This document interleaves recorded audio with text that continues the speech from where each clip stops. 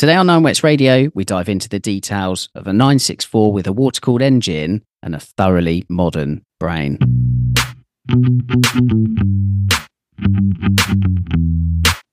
Brought to you by nineworks.co.uk, the fastest growing online Porsche community supported by the Nineworks Marketplace. Nineworks Radio is your dedicated Porsche and car podcast, hosted by Lee Sibley, Andy Brooks and Max Newman. Nineworks Radio is carefully produced with special input from experts around the industry and powered by our valued members of the Nineworks Driven Not Hidden Collective.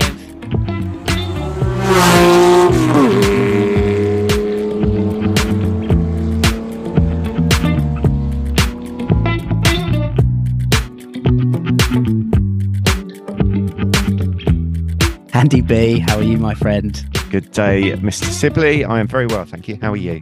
Excellent. Yeah, I'm really good. I'm really pleased that Nineworks Radio is back on the airwaves. I love this podcast. I love everything about it.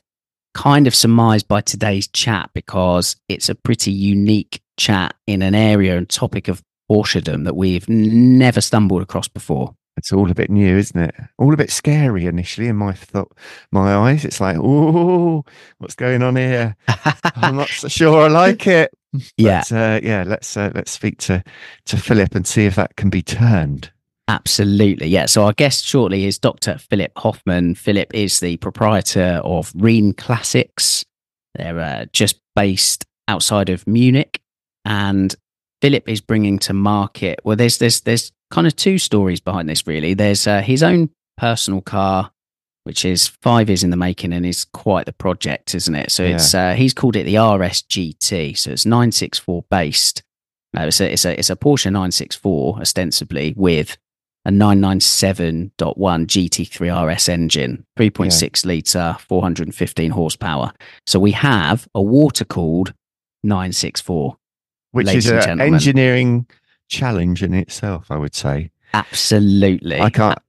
Having spoken to Philip, and you've driven the car, it's a good car, isn't it? In that this is not just an engine just chucked in the back, and absolutely anyone can do that in their garage in Norfolk, as you said. And drive like a bag of bolts. And this is it. This is a genuine feat of engineering, and crucial to that, and this is the other side of the coin, is the modern technology that makes this all work, and crucially makes this or gives this car many different faces. Yeah. So I think, the best way to look at this is in the modern Porsche lineup where you've got 30 odd models. This is genuinely the majority of those shoehorned into one 964 shaped 997 RS sounding machine. So we've got lots of adaptability on the fly, traction, blip, throttle response, exhaust noise that are all interwoven into one another to create this real seamless, harmonious package that, as I said, like if you were to drive it while closing your eyes, you could absolutely believe this has come from a big manufacturer. It's that polished in the deliverance and execution of what this car's about. So it's really clever and a real disruptor compared to anything else that's out there at the moment. Yeah. I'm almost sort of thinking, is it a nightmare or is it a dream? So the nightmare is, I'm sure there's lots of people going, oh my God, why are you putting a water-cooled engine in a 964? How, why, what would you do that for? But then there's the dream of like, oh my God, you've got this high revving, amazing 9,000 RPM engine. You've got a more traditional chassis that's playful, that can get on the ragged edge, and that's all packaged in really well. Then that's the dream. It's like, and then you can adjust it all, so you can make it so that it's a hooligan or something you can take the kids to school in. Yeah. And my initial sort of thought was nightmare, in that you're modernizing a classic and taking away some of that rawness, but I don't think you are. I think this is really a bit of a dream. It's not a nightmare at all. Yeah, agreed. I've not driven it, so I'd love to see what you think about driving it. What did you what was your impression? What was your expectations? Were you thinking nightmare or were you thinking dream? My expectation, my expectation is when I'm faced with these cars, when I'm very lucky enough to be invited to drive them, and there were many kind of third parties having a go over the last kind of 5 to 10 years. I always worry because I expect things to not quite be as polished as they should be, and I've heard a lot over the years of "Don't worry, we'll fix that for production," and you know everything else. And do you know what? Fair play, these companies don't have the money of Porsche to produce something as finessed and polished. But this car surprised me because it really did feel like mechanically, and in terms of its engineering, it was the finished article. Yeah. So the execution of it was, absolutely awesome. Absolutely awesome. And again, you know, melding everything into one, I think that's so clever. You could genuinely, if you had one Porsche, this could be it. And it will do what you want. It, you know, it's an Alpine car. It could be a car you pop to the shops in. You could take it on track as well. Like it genuinely does all of that. And this is the thing, and what's crucial to get this across is the bandwidth now of the capability of what this car can do is genuinely increased at both ends. Yeah. When we spoke about it on last week's podcast at Heritage, you know, in this quest for fast road, of a fast road setup, whether it's geometry or performance, it's so easy to over-egg the omelette. It is, isn't it? And then, you know, and then you get a car that's it's just a bit too far gone, isn't it? Yeah. And whether you're a singular builder, you know, one man building your own project, or you are a company, it's easy to fall into that. And that hasn't happened here. You've got absolute extremities of performance, but you genuinely would be able to trust your friend who hasn't got a clue about cars and doesn't really care. Yeah. You'd be able to give him or her the keys, knowing that car will be okay. Yeah. Absolutely, yeah. And that's really impressive there. Don't really touch the dials. Don't touch the dials. Exactly, yeah. Don't touch the dials. Exactly it. So that's it. So it's the car is the RS GT, and the software, the technology behind it is REEN Drive. And as we'll discuss in the conversation, that's the really interesting part. Yeah. I think for me, RS GT is a quick synopsis, and I have to say there is a video out there. It's on YouTube currently. It's our video. We have the exclusive on it, basically, Andy. No one's put a video out there yet, so it's the first kind of reveal of that, and we drive it. And I do say in the video, to surmise, it kind of puts this car, and I'm talking about the bandwidth between the gateposts of Porsche RS as we know it, Rennsport, and then Porsche GT, the Grand Touring side of things, you know, your turbo side, your Carreras, something that's easy for the road trips. And this car really kind of, they're your two gateposts, and it can do absolutely everything in between. Yeah. So what we'll discover now in talking to Philip is how we've got there, how that's possible. Let's bring Philip on from Munich. Philip Hoffmann, good morning, my friend. Good morning. It's a pleasure being on your podcast. It's absolutely our pleasure to have you here, and obviously representing REEN Engineered and REEN Classics, which is your company. I guess we want to say thanks first of all, because obviously we dropped pretty much the exclusive of the RS GT, your wonderful creation, a couple of weeks back on YouTube. It's been really nice to see the feedback on it. You've really shook things up, Philip. You've shaken the industry up. I don't know if we are there yet, but the pleasure was really on my side. Your magazine, and I was following for years, and it's my favorite place to look everything about Porsches. And so, yeah, of course, the invitation, you were the first one to ask, and gratefully we got you in the car, and it was a stressful week on my side.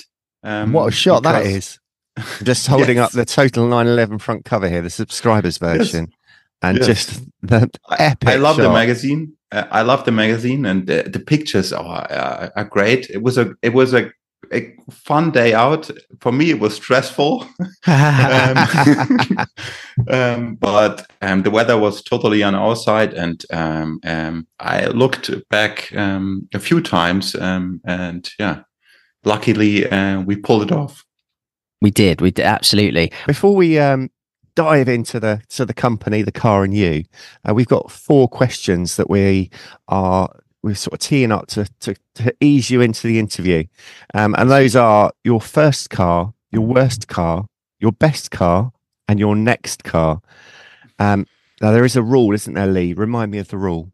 Yeah, your worst can't be your first. That's it. Yeah. Okay, that's easy. That's just how it is. My first car was a Golf GTI Mark III. When I got the license, was the car from my mother. She handed it over to me, and we had it or hired it about for a year.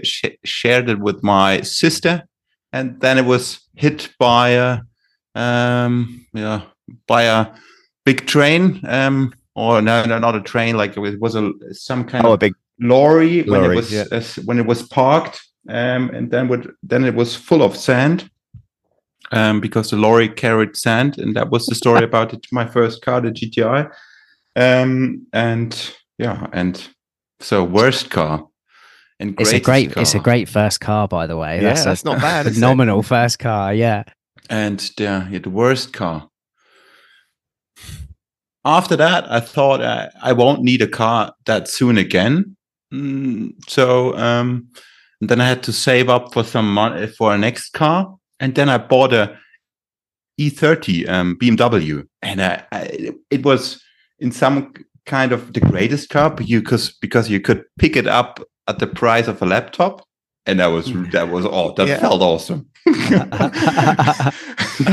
Of course, but then it broke down quite a few times, and it had this like rust problems, but then I started to fix it up, and then it became a great car again. So we did lots of tuning, brake-wise, chassis-wise, it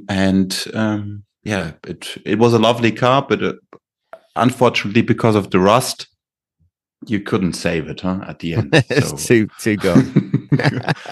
And that was the worst car. So, and the greatest, like emotional side, bonding-wise, it's the RS GT, but I have mixed feelings, of course, when you dig into something that deep, and you go through a car development. It has great sides, but also some really stressful sides.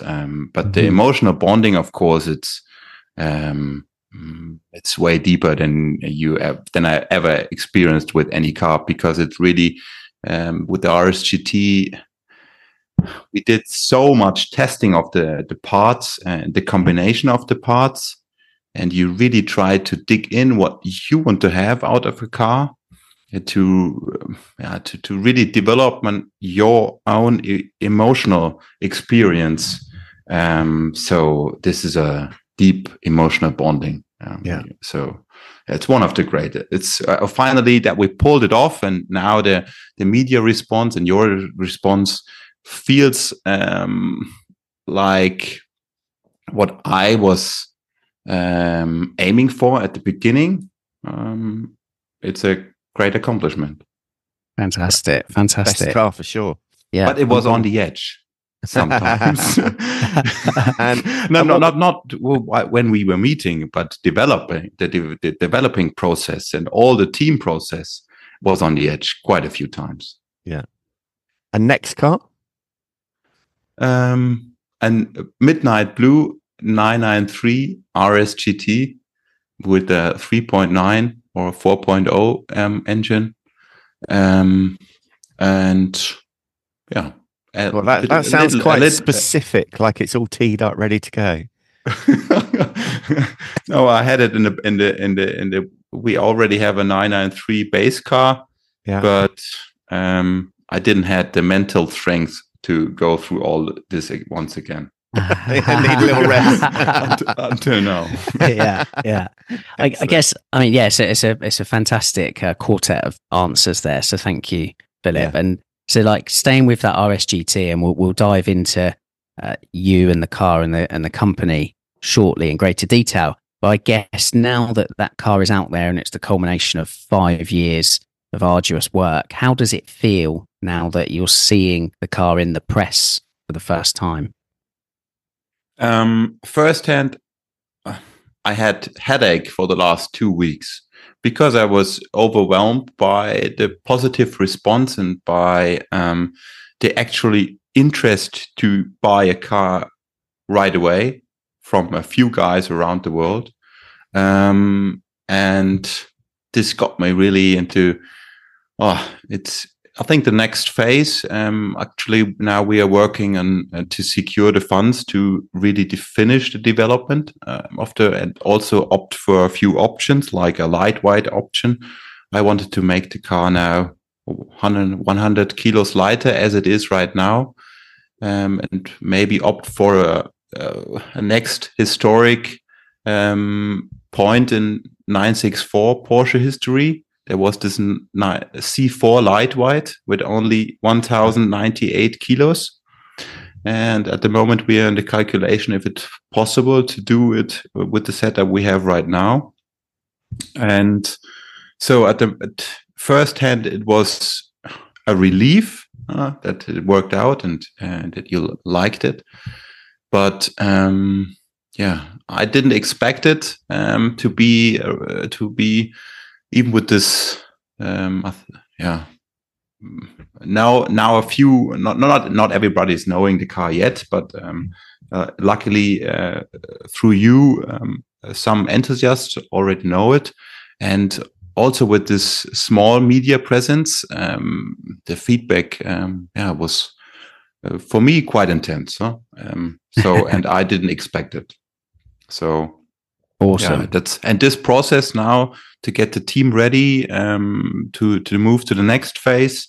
It's not complete yet. It was to sum it up, a short happy moment, and then headache. Yeah, right. Yeah. As I'm sure it's you're developing a project that's very out there. It's very unique and original in industry, which is a rare thing these days, particularly within the 964 sphere, because that's very crowded in the world of resto mods as well. So yeah, we commend you for doing something different, Philip. I guess like your background is incredibly interesting. You've obviously got degrees in biomechanics and orthopedics, but your family is like deep rooted in cars. It was believed as your family that set up the German magazine Auto, Motor and Sport. Is that correct? Yes.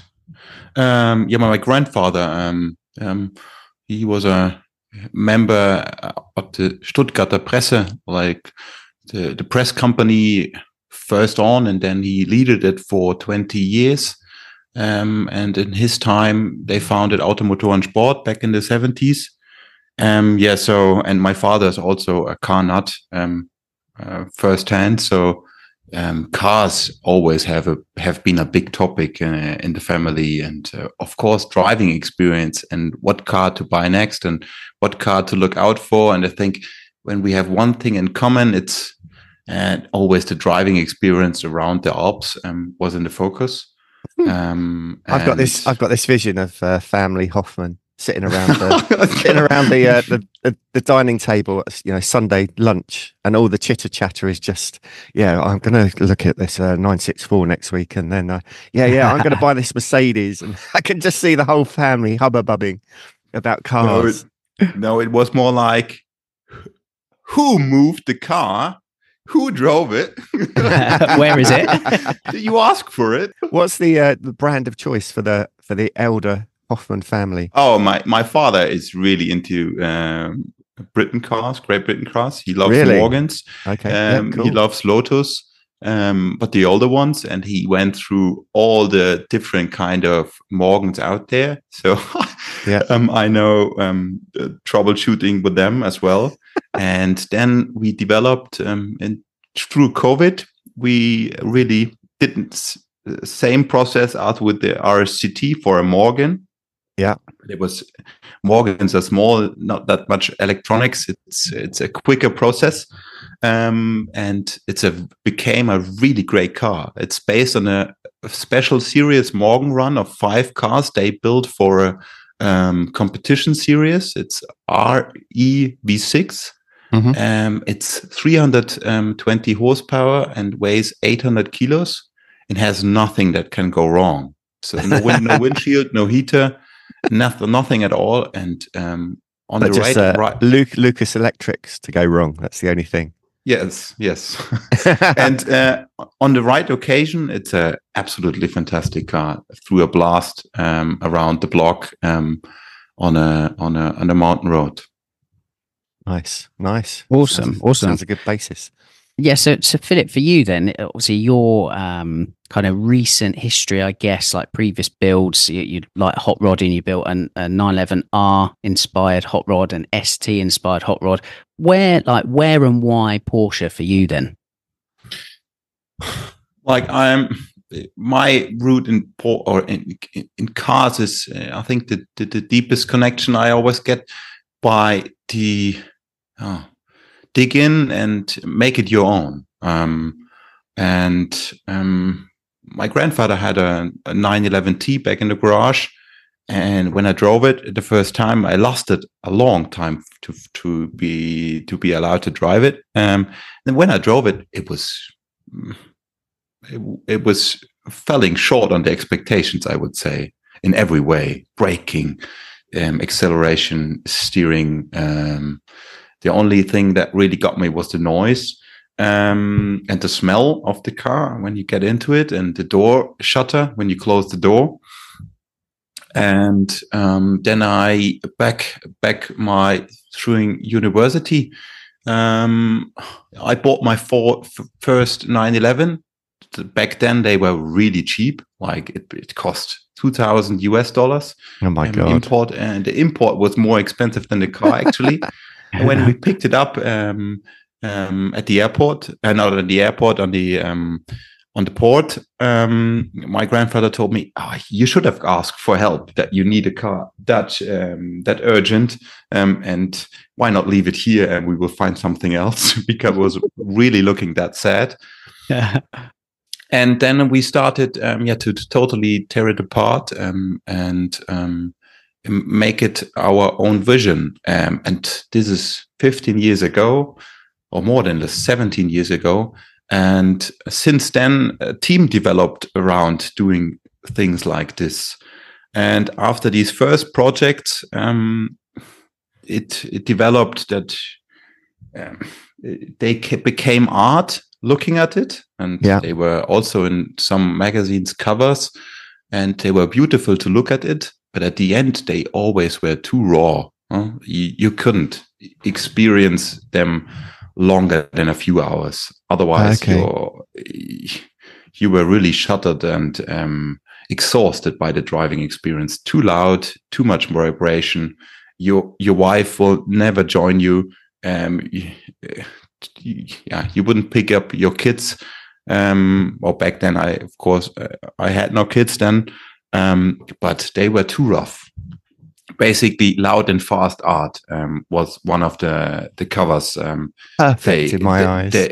They were on, and I think this sums it up quite perfectly. So, but I was looking forward for the driving experience, and that's where the RS GT concept came in place, and also going back with the best engine builders here in south of Germany, like tuning these old 964 engines. They all have their breaking point where they are reliable, and where you have heat problems or overheating problems. And I did experience all this quite intensely a lot of times, because I like to drive the cars quite harshly. So because that's where I think the classic cars are good at. They can let you experience a raw driving experience, because they are small. They have a small tire contact patch. It's an intense feeling, and that's where they are best at. The RSGT concept is for me the development of all this process, dreaming about cars, to make a car more adaptable and even more raw and fun when you want it, but not all the time. So the start of the project, was that, did you envisage the end point then right at the start, or did it start as like, oh, I'm going to buy a 964 because I feel that's the car that's going to be right for me, and I'm going to start a few tweaks here and there, or was there always an end goal of this is what the RS GT is going to be, or did it start as like a personal project? What was the evolution of the whole idea? I had this, like I had the 964 engines tuned to the highest possible outcomes. Okay. Before. Yeah. Never in a 964 chassis. We always put it back in a F type chassis because there it was lighter. But with the 964 engine, I basically was finished because they basically still it's an old engine design. Only the heads will not allow the engine to rev that high and freely. Yeah. So I was done with the 964 engine as is. Okay. So I thought next process is move on. I have to look for something different. Okay. And so that GT3 engine, water cooling, that was always in the project brief, as it were. It's the last development actually of this engine design, of course. And with the 964, it comes more or less naturally because it's the ending of the story. The flywheel, the single mass flywheel, it started at the 964S and it ends with the 997 GT3 RS. It's amazing how much transfer over there is in parts, isn't it? Yeah, same part all that way ahead. It's amazing, isn't it, really? And that's the linking part so that's more or less the basket from the one side to the other side you can go, and the flywheel will connect you. Yeah. So I started with the 964 and I tried to rush to the other end and make it possible to get the latest engine with a rough experience into the 964 chassis. And of course, then we tested different engines. It's way easier to get a cup engine into the 964 electronic wise because the GT3 has VarioChem system and you basically have endless possibilities to tune this engine. But when you should start with the blank sheet of paper and have to design your own electronics around it, that's a hard task. That's why nobody has done it before. Sure. And so the cup engine, again, it's too rough. You don't have any throttle response below 3.5 to 4,000 RPM. So you will not like to stuck in traffic with a car like this or with the engine like this. So, we took the base of the GT3 and 997 because it's a platform where also the industry there has lots to offer. We now have the starting point in the car with 3.6 liter, but there is a huge way to go forward to 3.8 liter, 3.9, 4.0, turbocharge it, and the possibilities there are endless. Yeah. So was there a time when you had the 964, you'd converted it to have a 997 GT3 engine in it, but it was still running the original engine management system from the GT3 and sort of pieced together? Yeah, it was. It was, yeah. We basically tried, of course, to take Use all the 997 higher wiring harness and electronics over to the 964. Yeah. But it only worked occasionally. And at full chat. So is that what really sort of started the electronics side of the project? Because you were like, this stuff is just not working for us. We need to marry the old with the new and come up with a whole new engine management system to make this work. It's not only the electronic side. I think this is something where the car is underestimated, and that's where you have to come into Lee again with your driving experience, because the underpinnings are not the same with the 964. Again, when you transplant the engine to adapt the driving experience, you have to change so much. Like the steering pump, we developed a special steering pump with ZF to get the ratio and the steering feel right. Okay. Of course, then you have to totally design your cooling system, and you have to design your oil system. Yeah. Then you have to design the instruments, and to find also the connection between the old electronics and the new electronics, and heater management, intake system, exhaust system. It's basically and also gear linkage and ratios. You basically end up with a car you have to design. Yeah. Packaging wise, you never looked at the front or beneath the carpet, Lee, but their packaging of this new system was quite a challenge. I can imagine. Basically end up that you have a 964 shell, but otherwise everything is changed in one way or the other.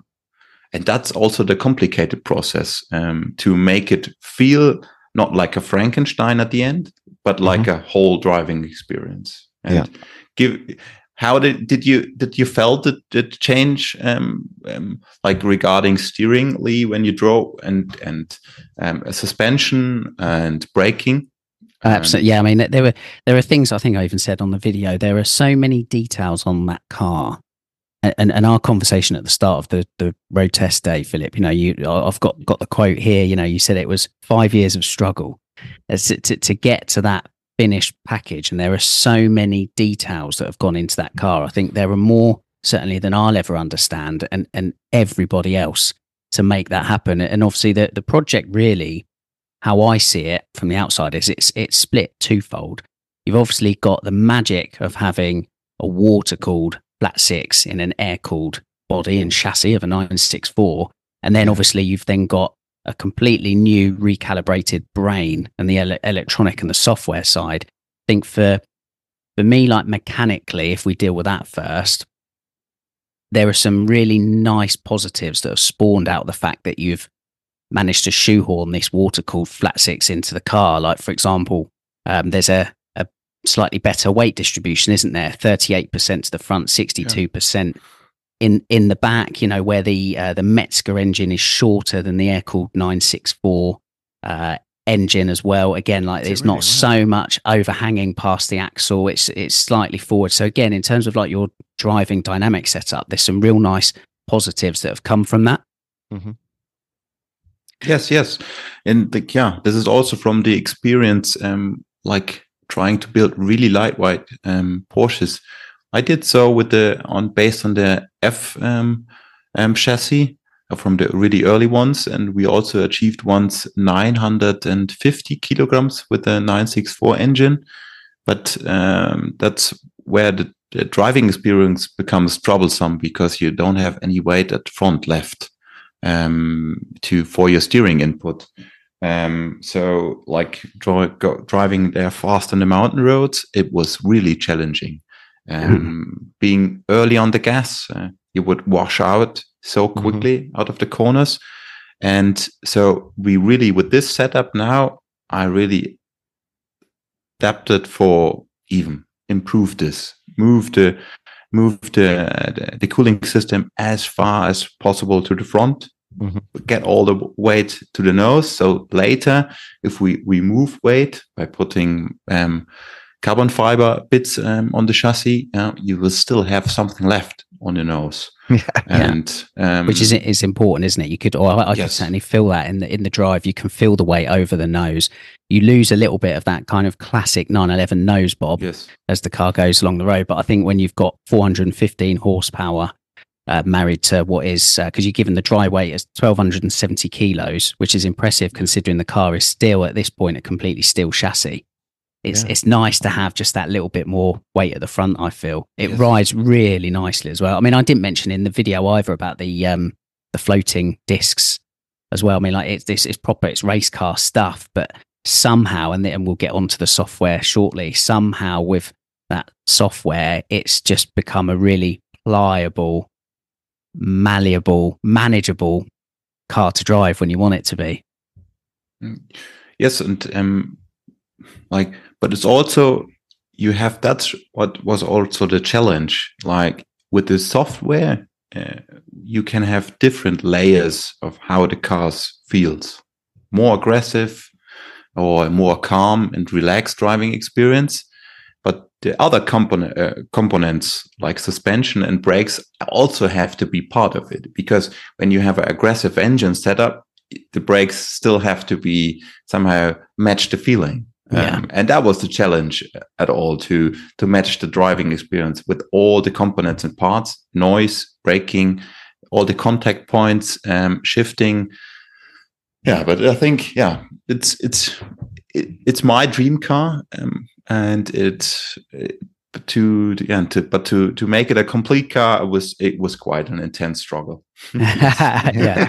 Staying with like the mechanical side of things is something that I would like to highlight that I don't think has been said elsewhere. So like REEN, you are an engineering company at heart. So I would describe you, Philip, and the company, you're disruptors. Positively speaking, you're completely new and unique, as I said, within that 964 and 911 resto mod sphere. And what I really like, what really resonates with me about that car is you've just left all your talking to the engineer side.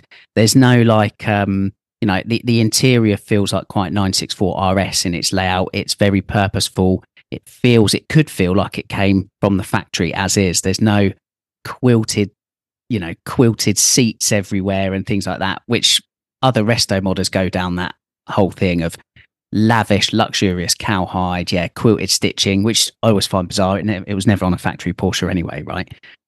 And you were very specific about that. We are not that sort of, backdatey specialist company. We are an engineering company.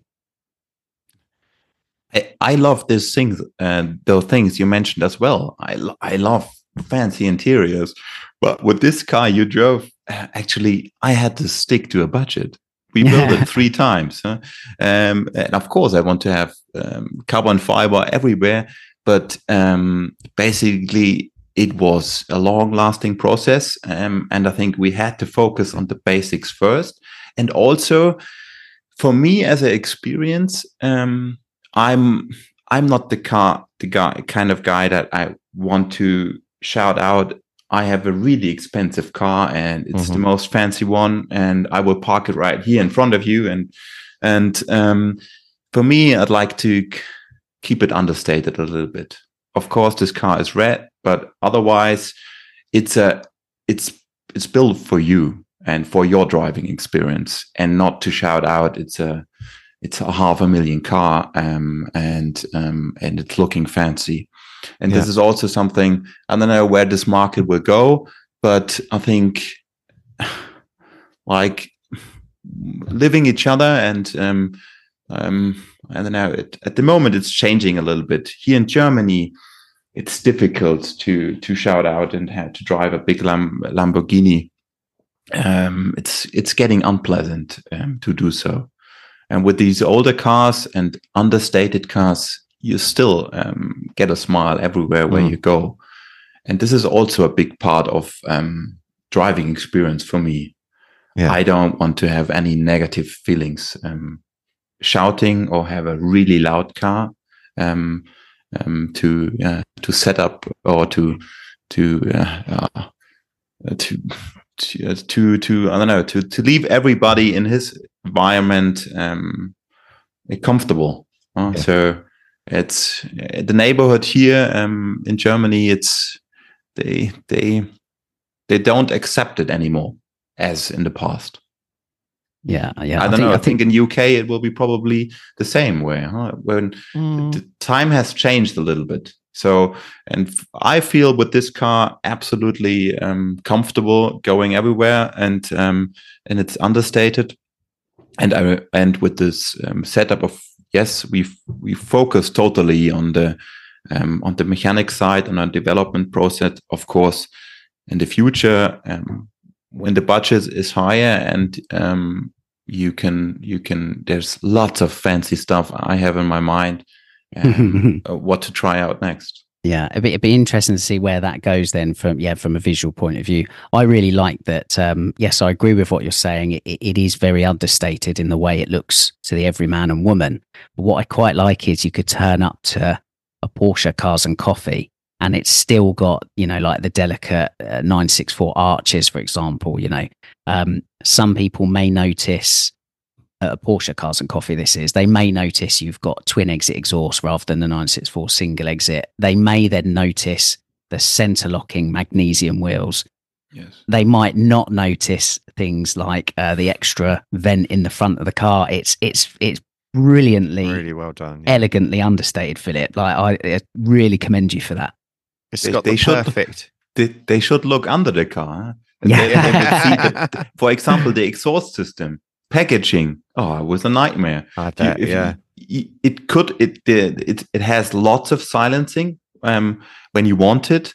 So, but it has huge side mufflers, and fitting those into a really small 964 chassis was a struggle. I bet.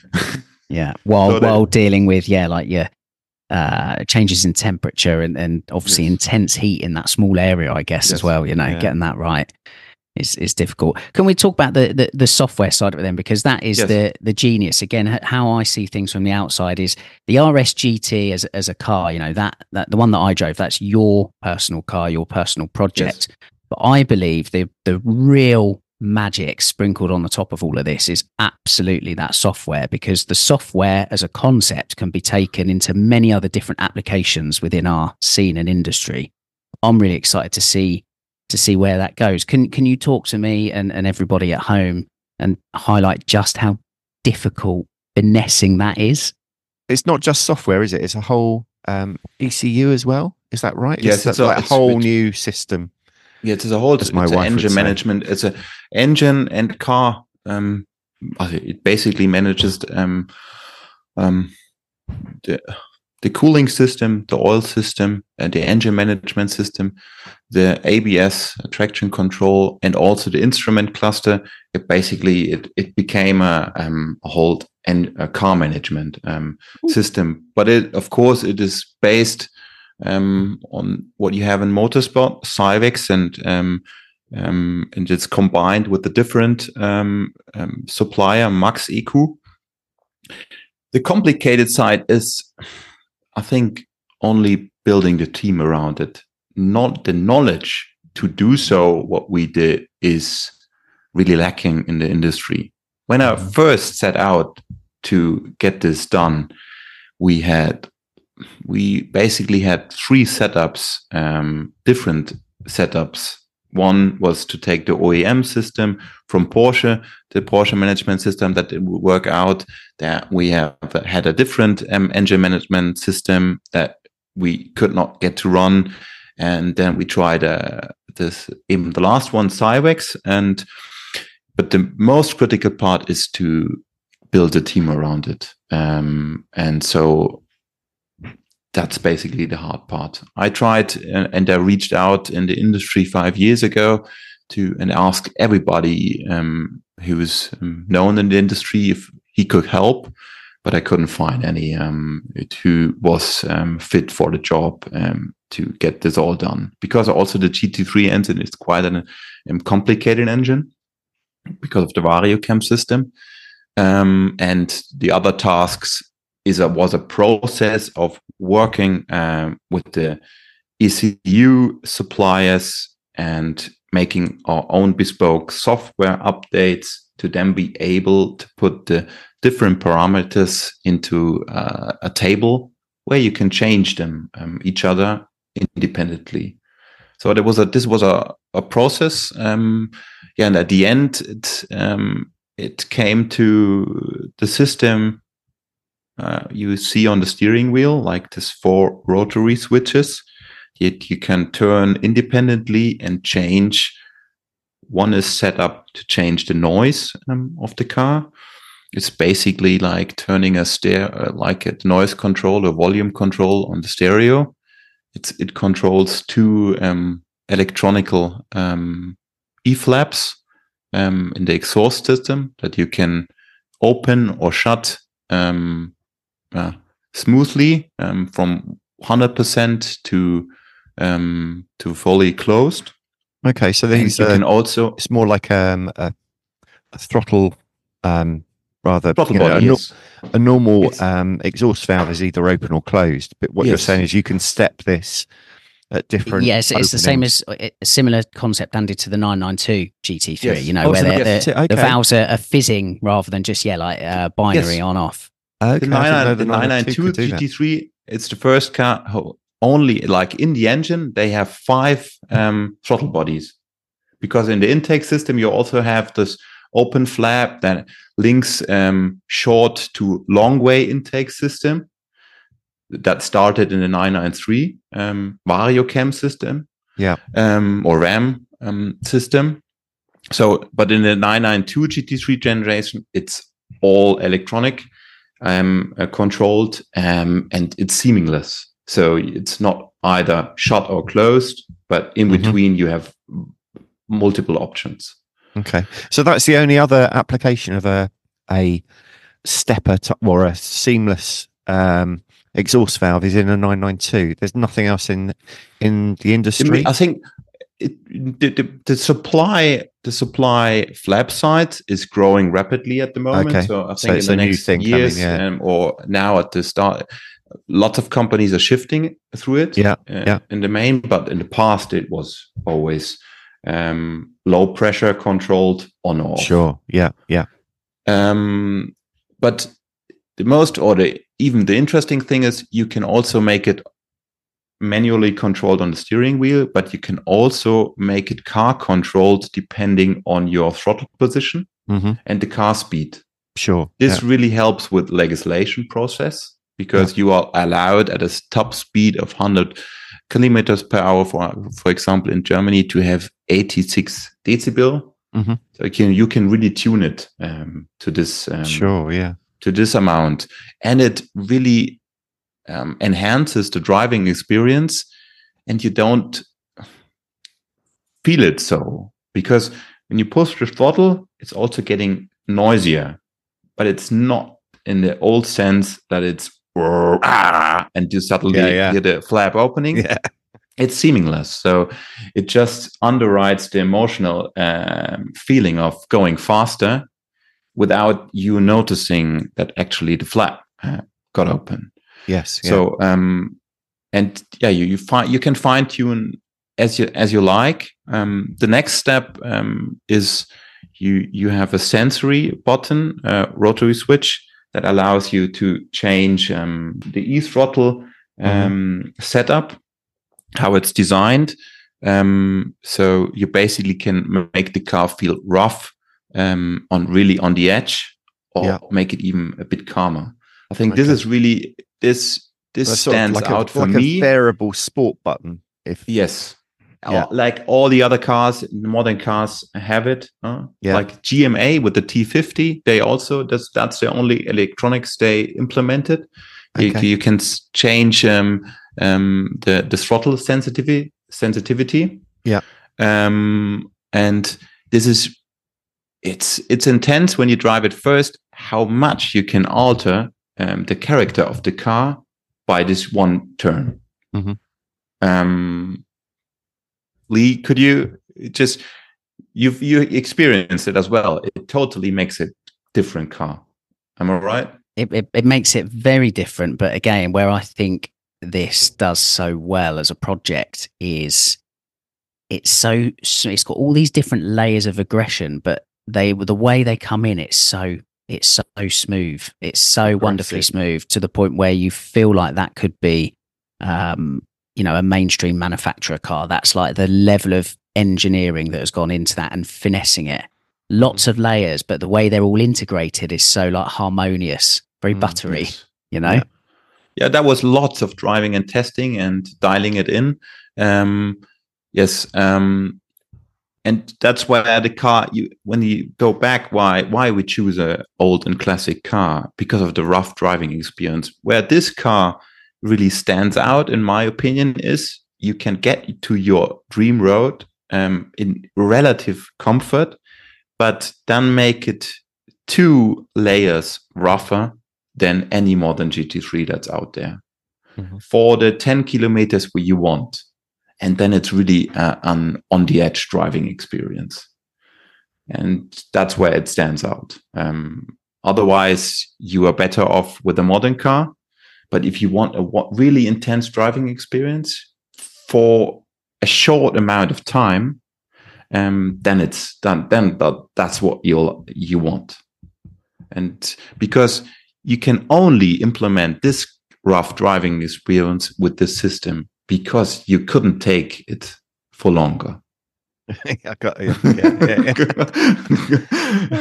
But now you can set up for 20 minutes or half an hour when you are like running up the pass or the mountain pass. That's why you can turn it off. Can turn it really up to 10. That's where it's rougher and a more raw driving experience than you will ever find in a modern GT product. Okay, so you've taken us through R and S. Let's go on to G and T. Yes, T is basically just a safety feature that I thought would never be. Oh, why not have it if you are able? A traction control. Mm-hmm. That's basically it.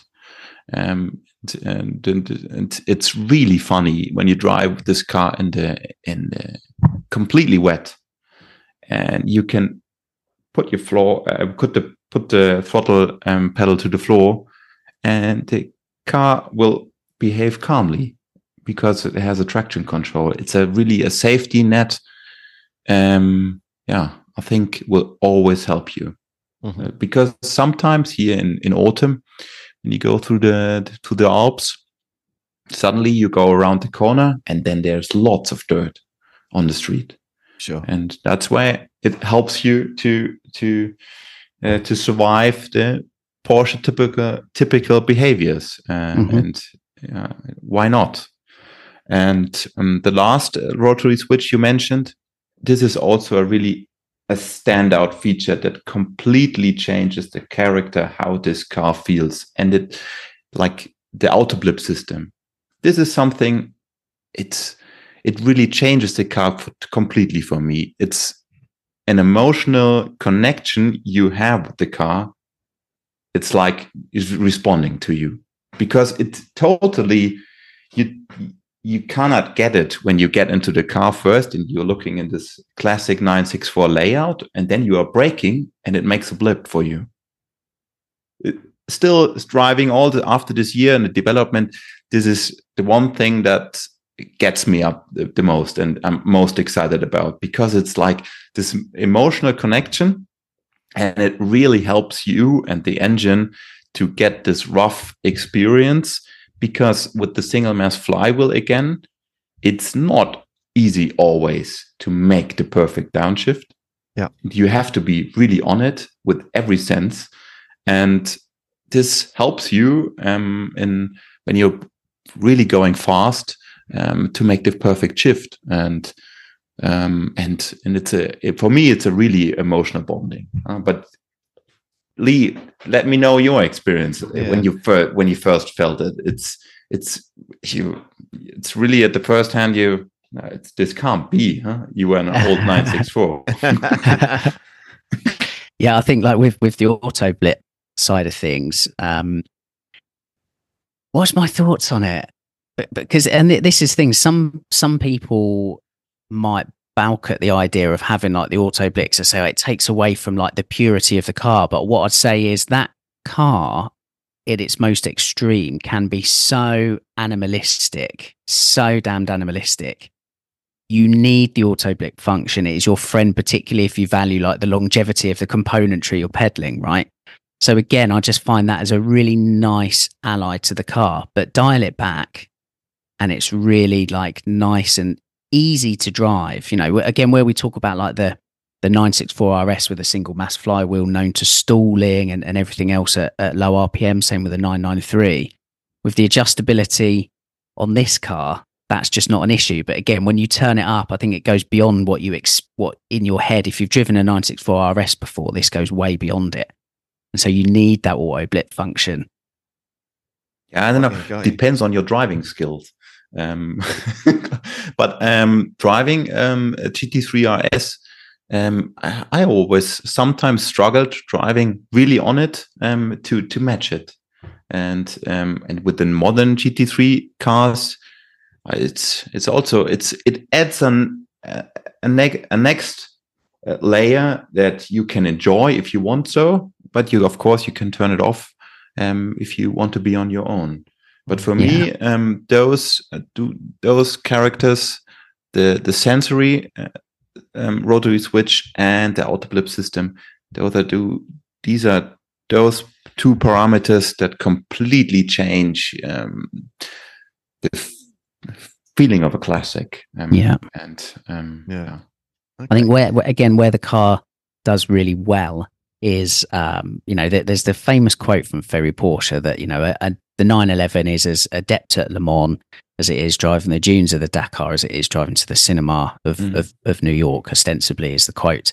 But it's not necessarily true, is it? 35, 36 odd different models within the modern 911 lineup. A GT3 RS is a very different car to a PDK Carrera 2, right? Yes. Whether it's you need really a lot of different, same from 992s, you need different cars to get those different experiences, because those cars, a Carrera can never do what a GT3 RS can, and vice versa. Whereas your car kind of is put right in the middle of that and could genuinely be, I think I said this in the video, it could be the one Porsche you own because it has that adaptability. We touched on it on the day, Philip. It'd be worth just revisiting it now. Is my thought was, okay, you've got so much adaptability from the car. It's kind of interesting that you left out the adjustable suspension, so like a PASM setup. Yes, of course, that's a route we could explore in the future. For me, I didn't need it at the moment. The KW suspension, you can set it up to be floating on rougher roads, but also really sporty. So I didn't feel a compromise there. But maybe on UK roads, it's different, where you have even rougher roads. Here in Germany, I think the basic setup where I like to experience the car, we have smooth road surface. So I got along. I can see that quite good. There's plenty of good suspension suppliers out there already, aren't there? Yes. That are doing that already. Yes. So it'd be very easy to fit that to the car. And sort of, to add that fifth dial, I guess. Yes. But of course, then for me, design-wise, it also has to fit into place always. So the steering wheel, I think, design-wise, came out beautifully. And that's why I had this shocking moment, or a little bit a shocking moment, when the 992 GT3 RS was launched. I thought, who saw the pictures from our steering wheel, or the other way around? Yeah, agreed. Because it's 4 rotary switches on the steering wheel. I think I couldn't. Could you come up with a different or other company that did the same? Yeah, right. Exactly that. So it was a weird feeling. But on the other hand, then I started smiling immediately, because I thought, when Porsche does it, they are the king of the road. So right. Brilliant. I'd like to ask Lee a question. Then we can't be off. I'd like to ask Lee a question. You've got the 4 dials there on the steering wheel. Which is the one that if you only had to pick one, if you're only left with one, the other 3 had to be disconnected, which one would you be playing with all day? Which was your favourite? It's a great. I get in? Can I get in? Yeah, you ask it. You can put all the sensories, of course, as a modern sport button onto one selection. But you then just link it, as we have it in any modern sport product car. You have one sport button, but it links different parameters, of course. We tried to separate it here, but Lee, you can tell me if you want only one knob, we can make all the things work. No, I think not a problem. you've misunderstood my question there, Philip. Okay. I'm not saying that I want to make them all into one knob. I'm Okay. just saying which is the knob that which is the one that you would keep if you had to drop 3 and you were only allowed to keep one feature. Yeah. I get you. You do need all of them, I think, to like hide to add some color to the character. But I think if you had to, I think what's most impressive is the throttle response. And again, it goes back to the fact that you're in a 964. You know, this classic car. So your head, even though your ears are hearing GT3 RS, you know, your eyes are seeing 964. And again, where I talked about with the RS and the single mass flywheel and the difficulties that are well documented of, you know, easy to stall the car. I think that throttle response and the different inputs are incredible. Yeah, that's the one I would take. I think you can play with. Yeah, but again, like as Philip said, so example, for example, with the traction control, with the traction control turned up on the car, it reduces the throttle to a maximum of 80%. I think Philip is the quote when traction's so they and this is what I mean. It's so expertly woven into one. Philip, you intimated to me that some people in the industry haven't always taken you seriously along the process. If you wouldn't mind just adding a bit of colour to that. Oh yeah, of course. When the parts we needed to develop for this car, there's nothing out in the industry or was out in the industry that we could just pick and would fit. For example, for the exhaust system. And I tried different system for the steering, like steering pumps. But as I wanted to feel the car, I had to search out to the OEM suppliers actually. And of course, then I reached out to ZF, mostly because of the contacts we had in the family. And then we reached out to ZF, and we set out to develop a steering pump that you can turn on the steering wheel and alter the steering support. And then the chief engineer just stopped for a moment and thought, "That's great. It's a great idea. Well, nobody has it until now. So, but you can be the first one." And it was some kind of really friendly and partnership and camaraderie that made all this possible. And the same with the exhaust system. We went to so many exhaust systems, but at the end we went to a big OEM supplier who then actually designed a system for us, and we combined it with OEM parts from Porsche, and then it actually sounded a bit like a 964. Down low, but still has the GT3 characters up high. And but being a really small supplier, you then, for example, if we go back to ZF, it took 1.5 years until we got the prototype of the first pump. Mm-hmm.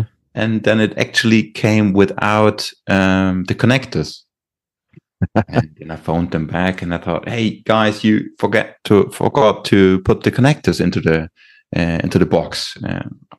I can't link it to our electronic system to make it work." And they wrote back, "Oh, it's in the legislation and the agreement that we will not sell you the connectors. You have to get them on your own. Don't worry, I will send you a part number and you can order them." And then I got the part number, and then I reached out for a supplier, and then the minimum amount of connectors you have to order is 30,000. Oh my God. And then you thought, "Are you kidding?" And we just tried to link our prototype pump here. So could we just get a connector? I reached out to ZF again. Then again, they told me, of course, it's not possible. But let me tell you, it may be that it's the same pump as in the McLaren 570S. So maybe you get the connector from the harness of the McLaren 570S. So it was that. That's what I meant with struggle. Yeah. There was so much you didn't anticipate when starting the process. For example, the cooling system. Here in Germany, the technical university is deeply routed into automotive. So the chief engineers, like for example, for the Pininfarina Battista, and also for Audi, they are teaching here as well. Mm-hmm. And of course, I know quite of them, a few of them personally. So I reached out and asked for help. Some of them were also patients from being an orthopedic surgeon, and but I asked not him, what you know, it's who you know. Could you help us? How much pressure tested? How much pressure test? Or how much pressure does a cooling system to be tested for our application, for example? There is no data out there, and then we designed the first cooling system, and then the car immediately started to overheat while idling. So there was no flow to the front when idling. And then I asked a few other engineers, and then they kept smiling and thought, you just asked the wrong team. And they showed me a picture from the first Audi R8 prototypes. Yeah. The first middle engine setup from Audi. They were all melting the engine bay because for an Audi engineer, it wasn't. They didn't get it right at the first hand. Yeah, so they were used to an engine up front, weren't they? I guess not for the right guys to help in the beginning, and then we designed it again and again, and suddenly it worked out. So it was really intense process of camaraderie and friendship and struggle and really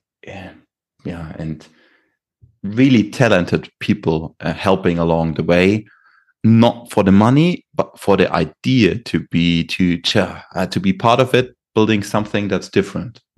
Here in Munich, it was only possible here, I guess, because with the budget I had, what we then did and what we all had to develop and was basically building a car underneath a 964 chassis. And there was we scanned the whole car and packaging wise, we did CNC design, the whole cooling system and the packaging in the front. So it was, you cannot see it when you look at the outside, how deep the layer of engineering is behind it. Yeah. But that is basically it. And now I understand why, for example, Roof moved on to a carbon fiber chassis. They did back then with the prototypes in the 993 chassis setup. I totally understand it now, because packaging in the 964 chassis, if you want to keep it original, is a nightmare. To fit all this, what you have to fit with water cooling system and still be able to supply an AC system and a working heater system, you are really struggling with the space that's available. Yeah. So, and you saying Roof there, I'm almost seeing like a perfect marriage there with taking your engine management and electronics side and, taking that and taking it to Roof and it being integrated into one of their cars. I could see that would be just amazing. Well, this is it, Andy. This for me, and this is going to be a question for you, Philip. Is where do you see this REEN Drive software and the RS GT? Where do you see all of this going? Because to me, the really interesting part, really interesting part is where that software goes, what hands that software gets into. I mean, Andy, you mentioned Roof, but I think Roof, Singer, Gunther Works, anything within that resto mod sphere, and maybe manufacture. I mean, Roof is a manufacturer in its own right. The potential there is massive. So where do you see it all going, Philip? I'm happy to share it and to supply it to everybody who's lusting for it. I totally see the market shifting that way, that you have to adapt a few layers to a classic, or even that's what I feel when I want to drive a car like this. So that was my vision, and looking in the future of REEN, this would be the perfect starting point actually to supply it, the system, and to support other teams, to supply what we have learned to them, make some profits, and then grow a small serious run, or to grow the budgets for completion of like a celebration run of 10 cars of the RS GT based on the 964, and then maybe 10 cars based on the 993. And of course, you can take it further and not only be fixed to Porsches, because I built this brand, or I want to build this brand more about the steering wheel and the concept, than rather being only focused on the 964 platform. Mm-hmm. Yeah, it is. You need a concept carrier, and the 964 with this engine is for me the perfect concept carrier, because that's where most of the market is right now with the 964. Everybody in the race to market is focusing on it, so we can supply something that's already in the favors of many others. Mm-hmm. And but in the future, I would also happy build an E30 M3 with something like this in a modern engine. Isn't there surely a market for taking this into something like a 997 as well? So you don't have to do all of the engineering. Yeah, of course side. you could. You could have the electronics.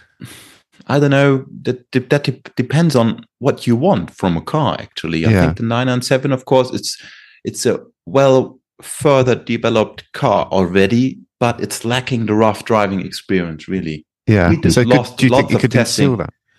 We did lots of I don't know. It's basically it's the chassis and all this, and the tire is too wide. You cannot dial a bigger chassis back to a smaller chassis. Sure. That's not possible in my opinion. Yeah. So we did lots of testing, comparison the RS GT to the 997 GT3 RS, the 3.6 liter and the 3.8 liters. We drove many kilometers side by side of the cars, and the really difference is they basically feel the same steering wise now and also suspension wise now, but the RS GT can be rougher. Mm-hmm. 2 layers on top of it if you really dial it to be a rough car. I think the answer. Sorry, Philip. I think the answer is going more the other way, Andy. Yeah. So, like we've spoken previously on the podcast about long bonnets, and really, it's not that they're becoming irrelevant. That's completely overclubbing it. But like in terms of one's driving lifestyle. Yeah. That car can really only be used for 10% of it. Your Sunday drive with other older cars. If you're in a 2.2T and you're going out with everyone else in a GT3 touring, you'll catch up with them a day later. And long journey, it's a difficult car to enjoy for a lot of time. Whereas like with this kind of concept, and I know there's like a mechanical versus software componentry like issue there. There's not a harmonization, but this sort of concept and idea could make that sort of car again just more usable and more malleable for other ideas. I guess like when you look at the Tuthill 911K, it's quite an extreme car, I guess, if you just want to dial things back, which this software and componentry allows you to do. I think that's where the magic's going to be. It's almost going to save older cars and allow them to be used a lot and keep them relevant. Yeah. It's a great concept. Yeah, but it's basically it's not easy to implement it into a car. Huh? Yeah. Of course, you have to actually then build a car around it. So you can, of course, this can be translated into many other cars, but it's not like putting the steering wheel on. And then yeah. Like changing from one prototype tipo wheel to the other. It's not like it. So there is engineering involved, but of course, this is what I set out to do. So I know nobody. It will take time, because if you bring something new to the market, everybody will keep on telling that the classic and analog driving experience is what you need. So it will take some time, and we will see. How the market keep on reacting to the product. I think it's not.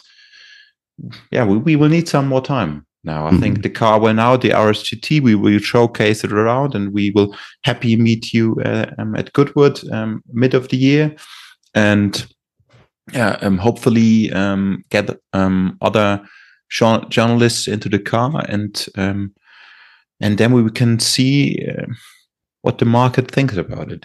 If others will get interested, like you mentioned, Singer, Hoof, Gunterwerks, to join in and think about the same way. Yeah. I feel like where we're at as this is a moment in time, and the arrival of the car and the concept. I feel like, Philip, you've pulled the pin, you've thrown the grenade into the industry, and right now we're waiting for the bang. We're waiting for the bang, which is, how this concept permeates through the industry, how others react to it and interacts with it, right? To finish, Philip, I'd like to ask you, and it's a question I've asked Gunterwerks recently off the back of us doing some bits with them. What have you learned so far? What's the biggest lesson that this journey has taught you? Motivating a team and being telling an idea and a vision to others, so that they will make it their own, and be emotional involved. Because like when you have the budget was huge building a car, basically, like, but in comparison what we did to the industry, the budget was really small. But then you have to really motivate people like ZF to join in, not money wise, because it sounds interesting and fantastic. Why not be part of it? And I think that was the learning process along the way. It was also really emotional, struggling and intense. If you are the one, we have to tell it, but this could be something, and why not go for it? And nobody else can see it at the moment. So I designed this layer with the setup on the steering wheel 5 years ago, and it took actually 3 years to actually have 4 independent rotary switches, and then we can start to dial the car in. And nobody saw it that way. Everybody was asking me, why doing so? It's so complicated. Nobody will feel the difference, and nobody wants it in a classic car.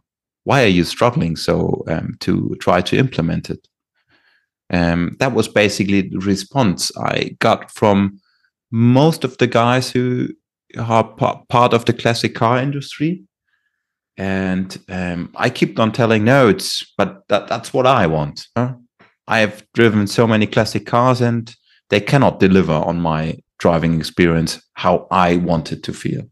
So I need something like this. I want to pick up my kids in a really relative quiet car if I want to at the school run, and I also want to afterwards bring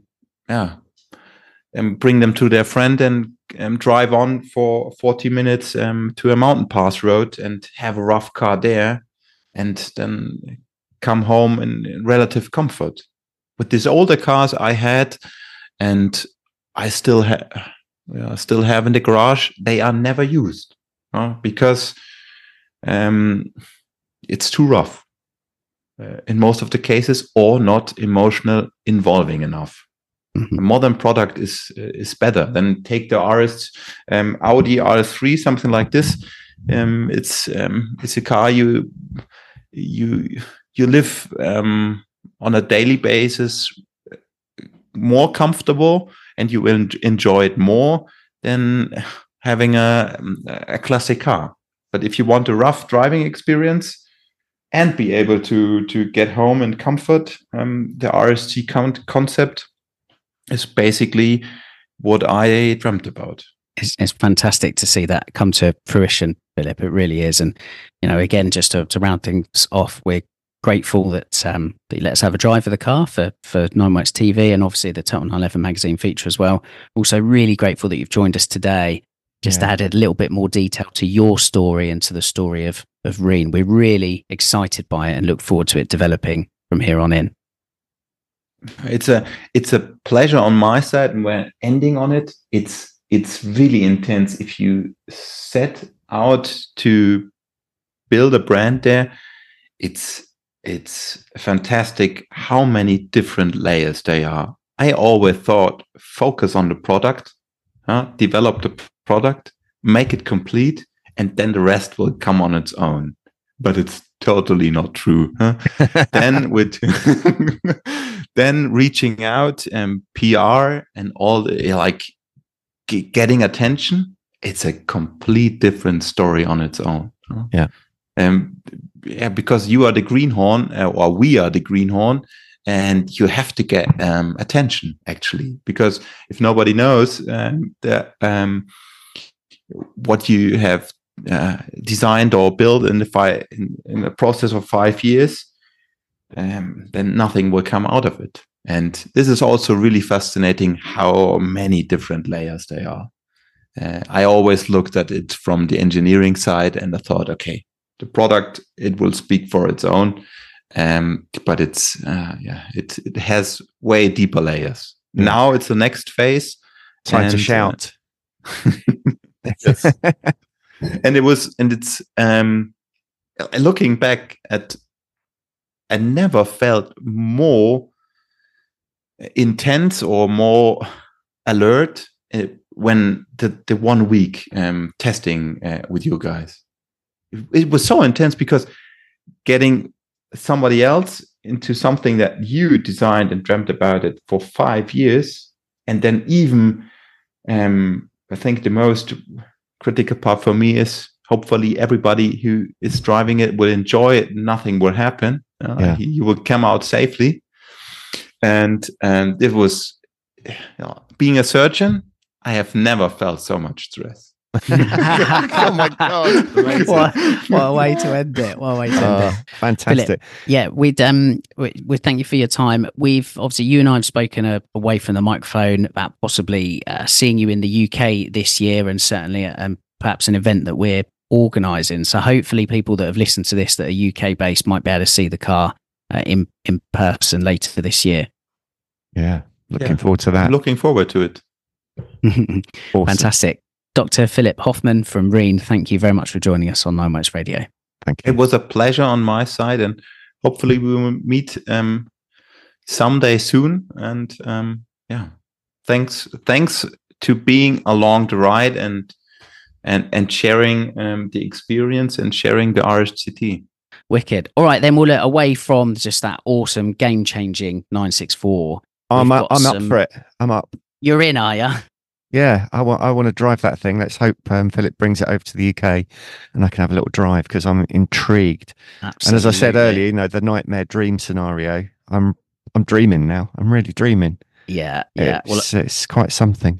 I'm sure as well. So yeah, we're seeing if Philip can come over to the UK and we can show the car to our audience. But I'm sure as well, where we're planning road trips to mainland Europe later in the year and next year, I'm sure he can swing by, because there's some fantastic roads around where he is, and it's, I've seen the playground on which that car has been developed, and there's some fantastic roads for Porsches of all ages there. Yeah. So where is it? Just south of Munich? South of Munich, yeah. He's just on the cusp of the German Alps.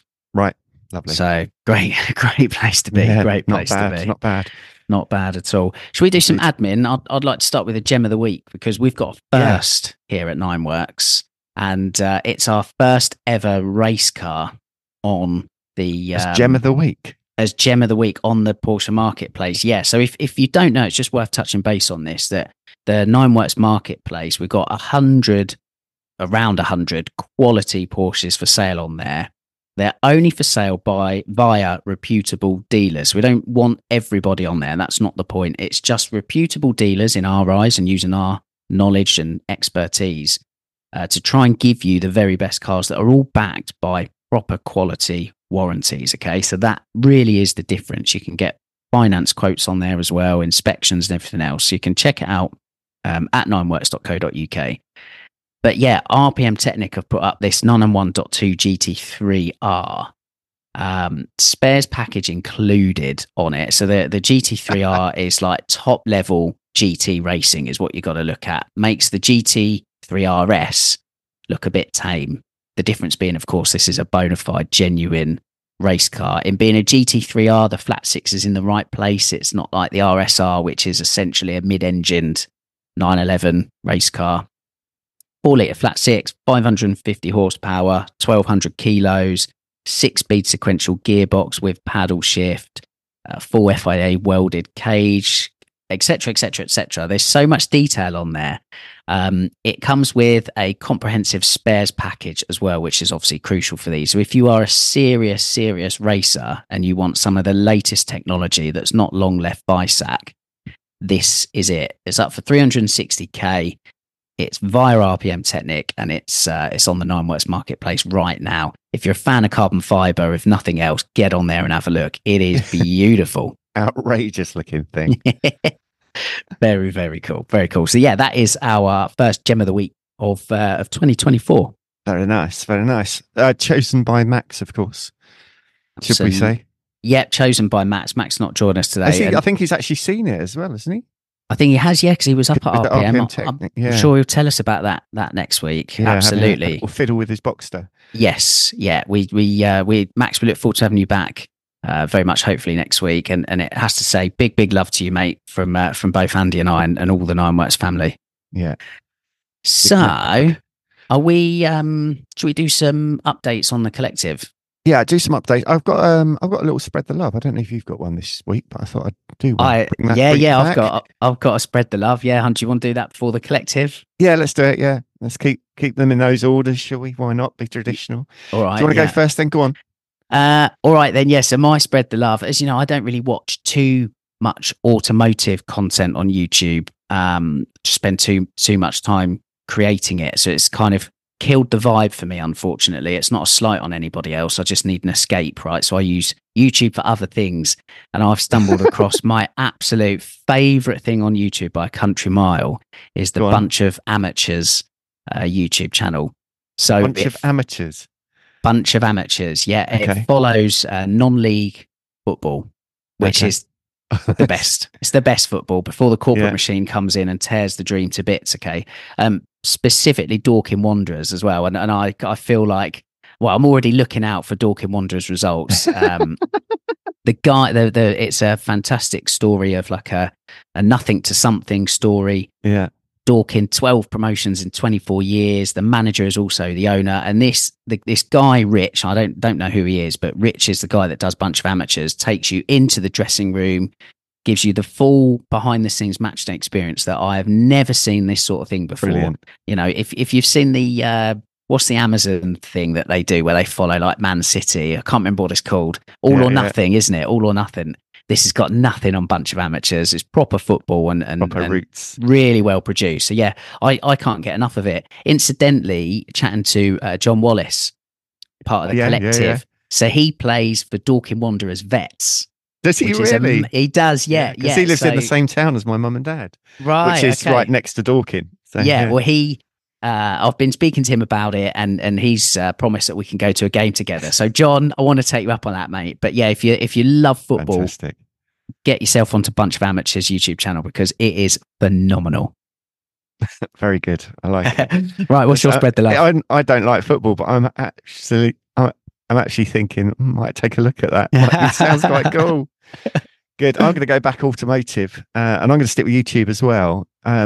Adam LZ. I don't. Have you ever heard of Adam LZ? No. So he's a drift guy in the US. Lives in Florida. He bought himself this amazing place, basically an old car collector's property that's like, I don't know, 30 acres, and it's got shitloads of barns, and it's just like living the dream. But he has recently bought his first air-cooled Porsche. He's bought a 964 in mint green.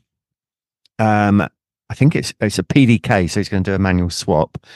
He's imported it from Japan, but I just think it's going to be a great story. He's a really, he's a YouTube absolute sensation. I don't know how many followers he's got, just nuts. But he's a really nice guy, and his girlfriend's on YouTube as well, and they're just a cool couple of people. I just think it'd be a good story to watch what he does to this mint green 964. So yeah, worth a watch. Yeah, that sounds great. Sounds great. You said about PDK, so a mint green 964 with PDK. How does that work? Oh, sorry, not PDK. What's it called? Tiptronic. And a Tiptronic 964. Oh yeah. So he's going to do a manual swap on it. That's definitely on his list. Yeah. But it's a great car that he imported from Japan. I think as far as the bodywork's concerned, it's really solid, and so it's worth doing it in a fantastic colour as well, mint green. So. Awesome. Yeah, so worth a watch. Adam LZ. Get it on your YouTubes. Really cool, mate. Really cool. Yeah, lots of YouTube spread the love this week then. Should we do an update on the collective? Yes, yeah. I got sort of halfway through it last week. It was quite busy over the Christmas period. So yeah, let's go from the top. Mike Hudson, works driver, based in Stratford upon Avon, drives a 986 3.2S, all black, max spec, and also a 996 C4S, black with a grey interior. So not quite so max spec. Nice little combo of cars. Very interesting combo. Yeah. Okay. Quinton Cannon, works driver, based in Wellington in Somerset. He has purchased a black 53 plate 986 Boxster S, which, if I remember, that looks really nice. Actually, he's posted that on the WhatsApp group. Really good looking car. Good to have you aboard, Quentin. Next up is Neil Caddock, who's a rookie driver. He's based in South Oxfordshire. He drives a 991 C4S cab. Oh, beautiful. You love a cab, don't you? Oh, that is quintessential daily smoker. That is. I think that is winning at life. I'm getting a drive over 992 cab next week. Hopefully. Ooh, very good. It all very pans good. out. Very good. Okay. Gordon McVean, another rookie driver based up in Aberdeen. He sent some pictures the other day. Oh my God, it looked cold up there. It was snowing heavily, wasn't it? Yeah, that was deep. Didn't look good. Quite different to down here. Bright sunshine at the time on the south coast. Day. It was. Yeah, I was washing the car at the time. I think under all that snow, he's got a 2010 997.2 C2S in Borset black. But fantastic. Covered in snow. Hope you're warming up, mate. Next up is Simon Sims, another rookie driver based in Surrey. He has a GT3 RS and a Macan. What a perfect little two-car garage that is. Yeah. I wonder which one's the weekday drive and which is for the weekend, hey? I think we know. Okay, Martin Marriott. He's a works driver based down here in Ringwood, Hampshire. Apparently, I've met you a couple of times, Martin. I do apologise. I didn't recognise you from the description, but I'm sure we'll meet again soon. He drives a 997.1 Carrera S and a Cayenne diesel. Another good two-car garage. Combo, yeah. Right, last up of the new people is Simon Brown, who's a privateer based in Bristol. Recommendation from Simon Norman. Thank you, Simon. Cheers, Simon.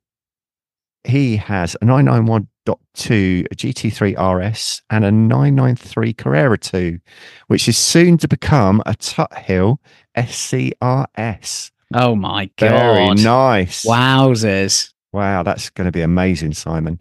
Oof. I think they're good looking car. That's the only 993 based backdate that works for me. Everything else looks a bit odd. Yeah, agreed. But that is a stunning car. That's going to be epic. What a little tourer that's going to be. Wow, yeah, very good. Yeah. And maybe you need to speak to REEN. Yeah, right. Yeah. That would be a good combo. It would be. Okay, some upgrades then. I'll quickly go through these. We've got quite a few. Amazing. Thank you everybody for your upgrades. John Wiggum, rookie to a Works Plus, so he's taking the subscription. Lovely. Matthew Coleman, privateer to Works Plus. Now Matthew did say that Matthew's Yorkshire based, didn't he? Yeah. Yeah, he said that was quite something for him to go Works Plus. As a tight Yorkshireman. As a tight Yorkshireman. That was his own words, they were. That's fantastic. Yeah. That is fantastic. Okay, Adam Spencer, privateer to Works Plus. Another one. Mark Tordoff has gone privateer to Works. Will Goddard has gone Works to Hero. Woo! That is amazing. Thank you, Will. Big love. Mark Hooper, privateer to Works. Hugh Gabriel, rookie to privateer. Paul Newlove, privateer to Works. Neil Blakemore, rookie to privateer. And lastly, Greg May, who's gone from Works to Works Plus. Oh, that is incredible. Thank you to all the guys and girls that have done that. Like, you know, we love new joiners, of course we do. Like, we really love those that upgrade as well, because it's a bit of a validation, I guess, for the work we do behind the scenes to cultivate the community. You know, people like what they see, and that means a lot to us. It's a nice little endorsement, nice little thank you. I feel quite emotional about really not all of that, to be honest. Agreed. So yeah, thank you guys from me too. Amazing. Tops. Right. All right. Well, yeah, that's it. I guess it's another awesome episode. Yeah, Nine Works Radio. Philip. I think it was great to catch up with Philip and find out even more about him and the company and the car. Yes. And let's look forward to more of that coming in the summer. Absolutely. Yeah. Again, as we said in the conversation, the pin has been pulled, the grenade's been thrown in. We're just waiting for the bang to see what happens next. Indeed. Right. Always a pleasure. Mr. Brooks, we'll see you soon. And to everyone at home as well, thanks for listening to Nine Works Radio. We will catch you soon. Guten Tag. This episode was brought to you by our very kind Driven Not Hidden collective. If you would like to join the collective to get further access and rewards within the Nine Works community, you can do so at patreon.com/9works. You can also support us by leaving a 5-star review on your favourite podcast app.